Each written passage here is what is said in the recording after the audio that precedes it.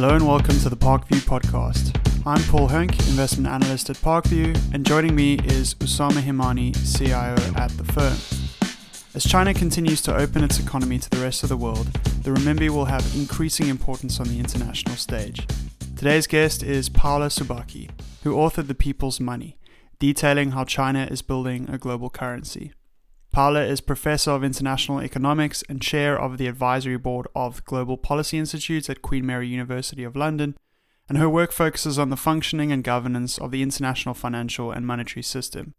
Her latest book, The Cost of Free Money: How Unfettered Capital Threatens Our Economic Future, was published in July 2020 by Yale University Press.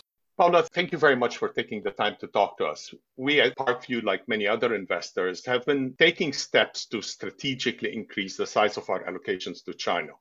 So we started to allocate to the Chinese bond market in addition to equities. But once you start allocating to bonds, questions regarding the currency take on a much bigger importance than when you're only looking at equities. With the Chinese currency, there are many structural long-term issues that investors need to think about, and particularly for investors like us who are thinking strategically, not as a trade. So your book, The People's Money: How China is Building a Global Currency, was actually very useful for us in helping us think about some of the issues that we need to consider. Now, the yuan is the currency of the world's second largest economy, but its role in international finances is small. Its weight in the SDR basket, as one indication of how that is much small, not much higher than that of sterling. In your book, you refer to it as a dwarf currency. Why is that?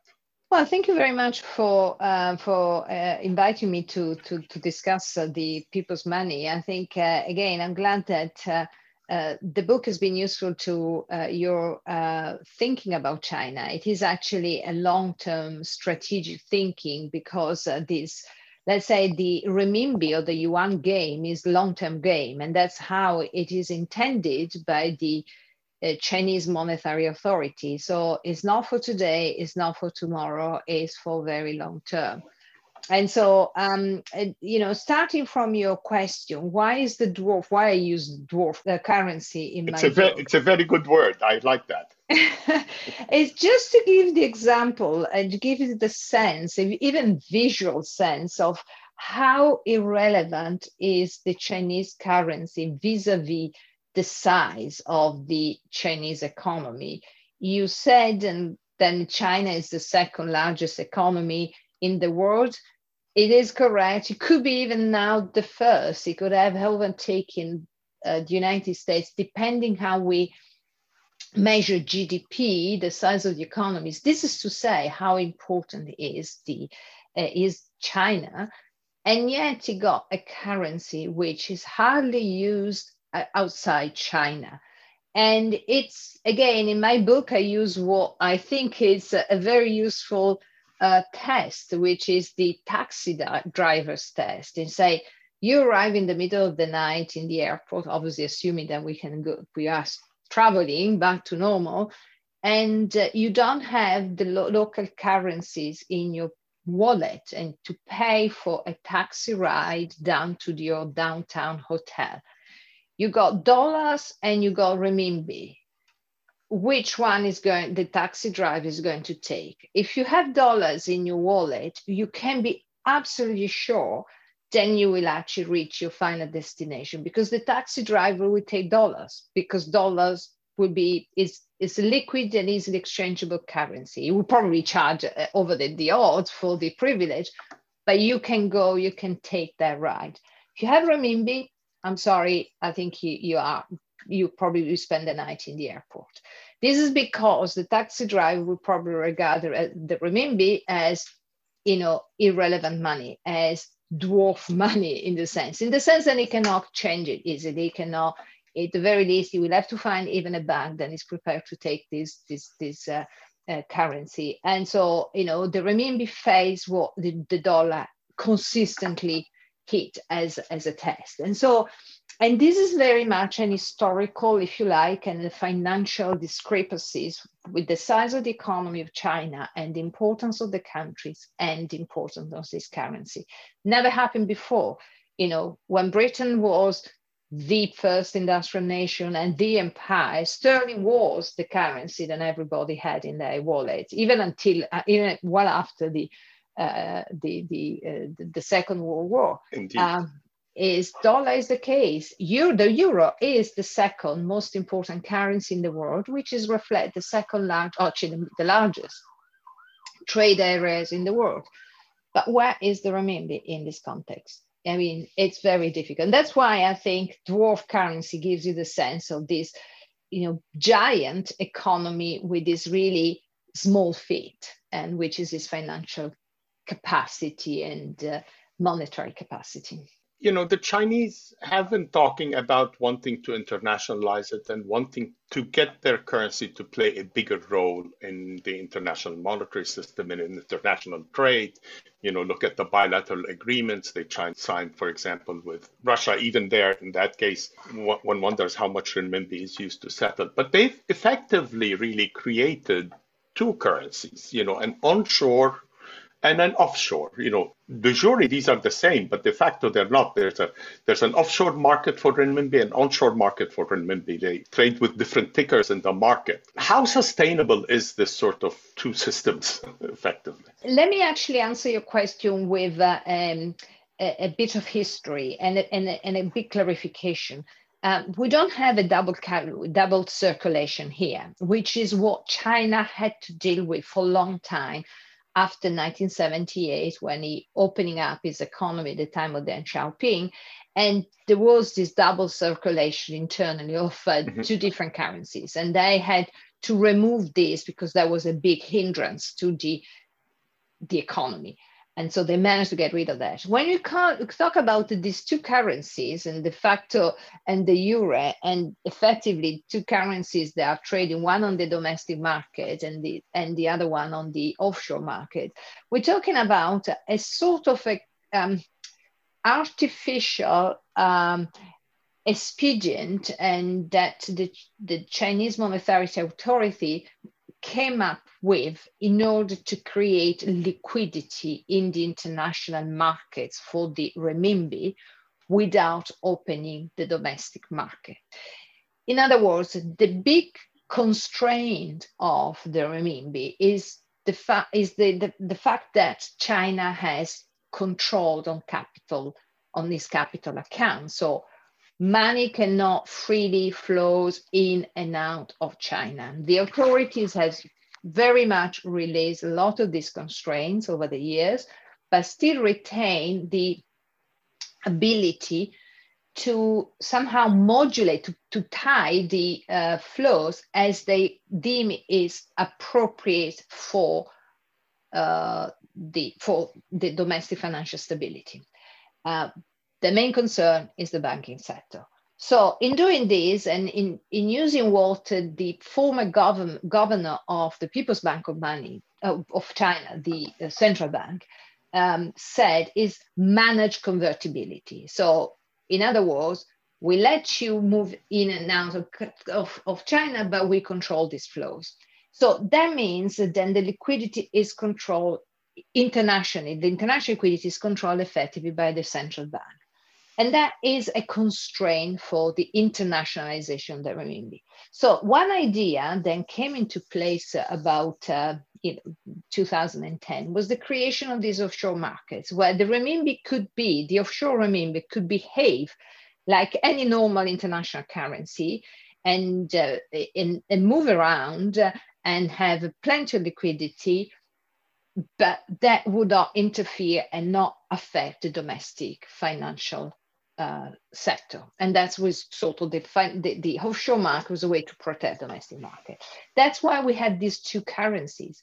And this really, I would say, the big time for the renminbi offshore market was very much around between 2010 and 2016. Now is a bit less the case, because they've been further opening up of the domestic financial sector, again, with a lot of very complicating regulatory frameworks. But there's been is now a bit more open. But in those days, there were effectively, we had moments where there was a big divergence between the offshore renminbi and the onshore renminbi. And in fact, actually, there was quite large scope for arbitrage. It was something that the Chinese, again, monetary authorities were not pleased with. And they tried to control this discrepancy or this divergence. In your book, you highlight that there are, between the different policy options that the government has, that invariably there are tensions that arise and choices that have to be made. And they're trying to, in a way, put it simply, have their cake and eat it too by having these capital controls in order to give them full autonomy in terms of monetary policy domestic. Is this a fair way of characterizing it? And to what extent, how long will they be able to maintain that before they need to have a much more market-based mechanism? Well, this is exactly the dilemma, and the dilemma then presented itself several times. And so I would say the Chinese central bank and the monetary authorities have always regarded this renminbi internationalization as a policy process, and if you like, even an experiment. And in fact, a way to characterize this process is crossing the river by touching the stone. So that means we try, and if it doesn't work, we go back to the stones we left behind. And this is really is, and this is because obviously they know that dealing with the financial reforms is a long and very complex and very difficult process, which will take much longer than the reform of the real economy. That was the first big spurt in Chinese development. Because there are so many different variables at play, including the role of the state-owned companies, state-owned banks, again, the use of some, and you refer to financial repression. So the thing is, the authorities are very well aware that financial instability could be absolutely a disaster, and they are completely terrified about creating or even creating any kind of context or background that could trigger financial instability. So they faced the choice of liberalized capital control a number of times. There was a point in the year 2012, 2013, where there was this big push towards liberalizing capital controls, and the idea was to reform the banking and financial sector from within. And the idea is, by opening up and by exposing the financial sectors and Chinese banks to external competition, to what you refer to market forces, that would actually help accelerate the necessary reforms. And that's what more or less happened in the trade sector. So again, opening up, say, bringing market practice from outside, help, modernizing, developing many Chinese companies. But the authorities are very well aware that you cannot play with this game unless you know what you're doing. And the risk was so high that they prefer to really control the system rather than opening up. So that means, to some extent, these reforms will take forever. And to bring the financial and banking sector in China to the level then of, seen elsewhere, so being at the level requested in or necessary for having for being able to having this capital influence and outflows without creating massive instability, it's it remains to be seen. So it's a long shot, and certainly the authority have paused on this plan of opening the capital account, and they haven't set any timetable. It will come when it will come. So if we ask, and you can see this in the discussion about the so-called rivalry with the dollar. The Chinese authority never put the rivalry with the dollar, the competition with the dollar, as one of their objectives. They don't want to get into this game. They're not interested to get into this game. And they want to keep the tight control on the timetable to avoid to make, very bad mistakes. And there have been some moments where we saw some really strong instability, particularly in the stock market in China and in the currency, in the foreign exchange market, that then pushed the authorities to even to actually tied up the controls, and that is a very clear, sort of direction for the future, not opening unless they mean it and they can control it. So in a recent report published by the BIS, it was shown that 86% of central banks are actively engaged in some form of work related to central bank digital currencies. So China has been at the forefront here with their efforts to digitize the yuan. The Chinese government thinks that this could enable greater internationalization for the currency, but they're quite keen to maintain effective control. Do you think that this is a realistic goal? The Chinese central bank has taken a quite active role, and actually a very active role in these digital currencies, and to some extent they are even ahead of some of the other central banks in thinking about these terms. One thing we need to be clear is the digital currency doesn't mean free flows of money, and they will retain controls. So in other words, the digital currency, the digital yuan, will help in the payments, international payments. So it will create, again, another bit of the infrastructure than the central bank has been busy creating over the last 10 years to somehow help those who are interested to hold or use the yuan, internationally. So the infrastructure is there for market participants to take up and to use it. So having a digital currency, then you can use international, you can pay, instead of using your credit card, you can use your phone, and it's all, much easier. That's great. That's part of this infrastructure, but it won't change the dynamics of capital inflows and outflows in China. So the capital flows will continue to be managed, and the convertibility of the yuan, digital yuan or physical yuan, will remain exactly the same. There is another element which might be of interest for investors in China, which is actually a very important motivation for the central bank to introduce the digital yuan, is that they effectively to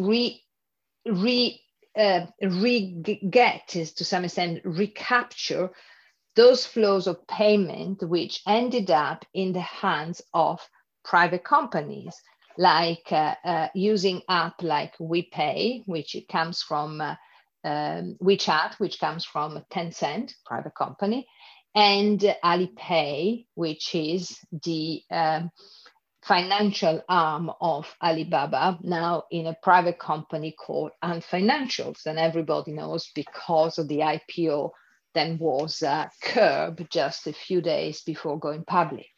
That is for many years now, at least for 10 years, WeChat and Alipay have been used for private transactions outside the banking system. And so easy, costless, or very cheap, very easy for people to send themselves money using their phone or just pay for goods and services using their phone. The PBOC wanted to sort of rein in this amount of payment under the umbrella of the central bank because of regulatory issues, because of isn't control, because these there were a number of concerns about, this large amount of money, which was effectively outside the banking system in China. That is one of the reasons then the PBOC was quicker than other central banks to embrace a digital currency. Stepping back and thinking more about the long term and the future of the yuan, its role in the international monetary system, its role for investors, the appetite for investors to take on more yuan risk really is a question of trust in the institutions and the evolution of these institutions, and importantly, the policy framework that is in place. Now, China's come a long way, and you've shown that, illustrated that very well in your book. But there's still a way to go. What will it take from your perspective for the yuan to go to the next level in terms of its internationalization? What would be the next sort of signpost you will be looking for? This is a very challenging question for the simple reason that to some extent, it's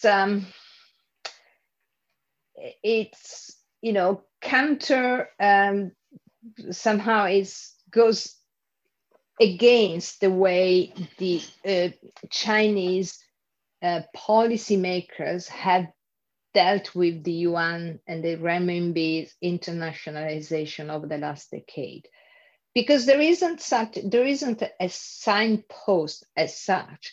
But there is a series of marginal, gradual, incremental changes, many down the road, from things that we can't even imagine, but they are all part of this process of making the yuan a more international currency. And again, I'll give you an example because it creates so much sort of tensions and bad feelings with the United States in particular. Even before the Trump administration, there was always the US Treasury always accused China of currency manipulation. I quote this episode in my book, and there was more under the Trump administration, which actually I describe and discuss in my more recent book, which is The Cost of Free Money.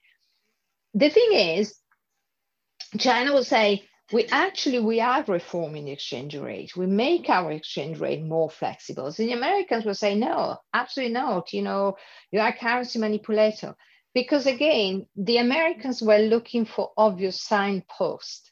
For the Chinese, the fact that they were actually creating more flexibility around the band of fluctuations of the interest of the exchange rate, for them it was already a big achievement. And they managed incrementally to create this very wide band, which means, and then creating the way they manage the yuan. So the yuan remains a managed currency, but the scope for this management is so much more. It's much more, it's broader than it used to be, then effectively makes the yuan a much more flexible and more like a floating exchange rate currency, even if it's not. See what I mean? And again, that's the way they operate. So what I would look for, a goalpost, possibly, first of all, when I can see an offshore, an RMB bond market outside China, so in the offshore market, basically like the euro bond or the dollar bond, the euro dollars market, then I would say, yes, it is. There is actually an uptake by international investors, and they understand and they are confident in holding these RMB denominated assets. At the moment, we got RMB denominated bonds outside China in offshore markets like London, but they are really small things and there isn't even a secondary market. So that to me will be an important point, because the renminbi will start to make sort of waves as an international currency. Otherwise, it's a currency that I think investors should have in their portfolio, but tied to the assets. So basically, you need to have exposure to China, and I strongly believe that any investor, especially long-term investors, should have exposure to China because it's, again, as you said, it's the second largest economy and is driving innovation in some sectors. And so, we cannot ignore China. One last question, Paola. I think a lot of investors, when they're, particularly if they're looking at bond market in China, the bond market is interesting from a portfolio diversification perspective because their monetary policy cycle is de-linked from the US. And so there is diversification benefits to having exposure there. But of course, it's only meaningful if you're taking the currency risk. And so the long-term view of the exchange rate of the renminbi against other currencies is important. And you rightly mentioned that the band around the exchange rate has been widened significantly. But in practical terms, they've managed this exchange rate very tightly. And in part because there are political constituencies in both directions. There are industries in China that benefit from a weaker currency and industries that benefit from a stronger currency. And they manage this ship very tightly.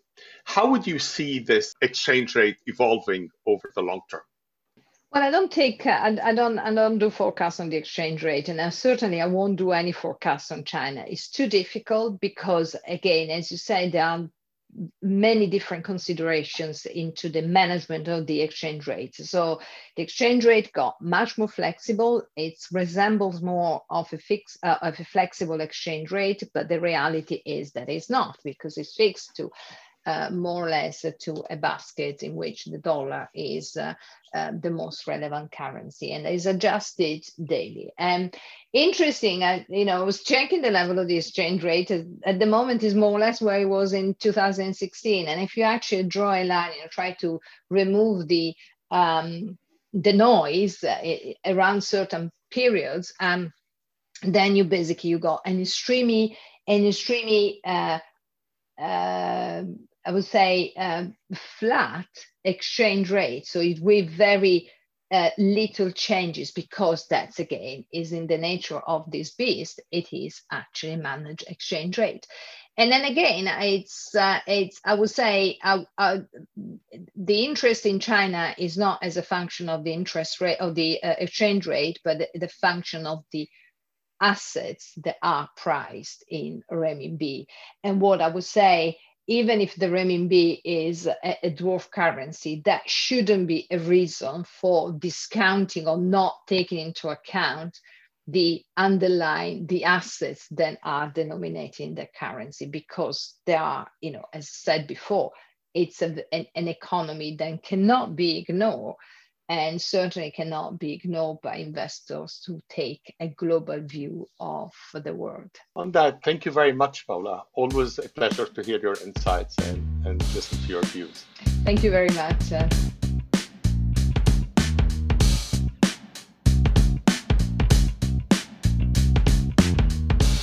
This podcast is for informational purposes only and should not be relied upon as the basis for investment decisions. Clients of Parkview may maintain positions in the securities discussed in this podcast.